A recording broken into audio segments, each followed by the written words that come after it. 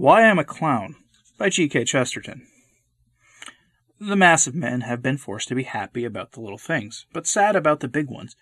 Nevertheless, I offer my last dogma defiantly. It is not native to man to be so. Man is more himself. Man is more manlike when joy is the fundamental thing in him, and the grief superficial. Melancholy should be an inoculant interlude, a tender, a fugitive frame of mind.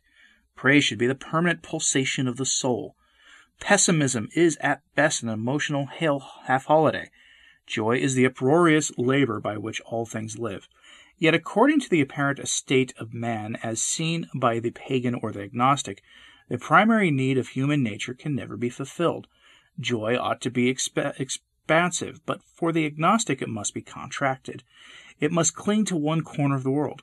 Grief ought to be a concentration, but for the agnostic its desolation is spread through an unthinkable eternity. This is what I call being born upside down. The skeptic may truly be said to be topsy-turvy, for his feet are dancing upward in idle ecstasies, while his brain is in the abyss. To the modern man, the heavens are actually below the earth. The explanation is simple. He is standing on his head, which is a very weak pedestal to stand on. But when he has found his feet again, he knows it. Christianity satisfies suddenly and perfectly man's ancestral instinct for being the right way up. Satisfies it supremely in this, that be its creed. Joy becomes something gigantic, and sadness becomes special and small. The vault above us is not deaf because the universe is an idiot. The silence is not the heartless silence of an endless and aimless world. Rather, the silence around us is a small and pitiful stillness, like the prompt stillness in a sick room.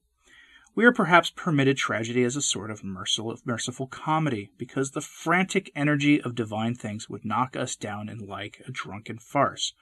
We can take our own tears more lightly than we could take the tremendous levities of the angels. So we sit perhaps in a starry chamber of silence while the laughter of the heavens is too loud for us to hear. Joy, which was the small publicity of the pagan, is the gigantic secret of the Christian.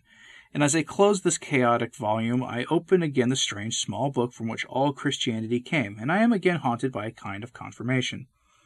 The tremendous figure which fills the Gospels towers in this respect, as in every other, above all the thinkers who ever thought themselves tall.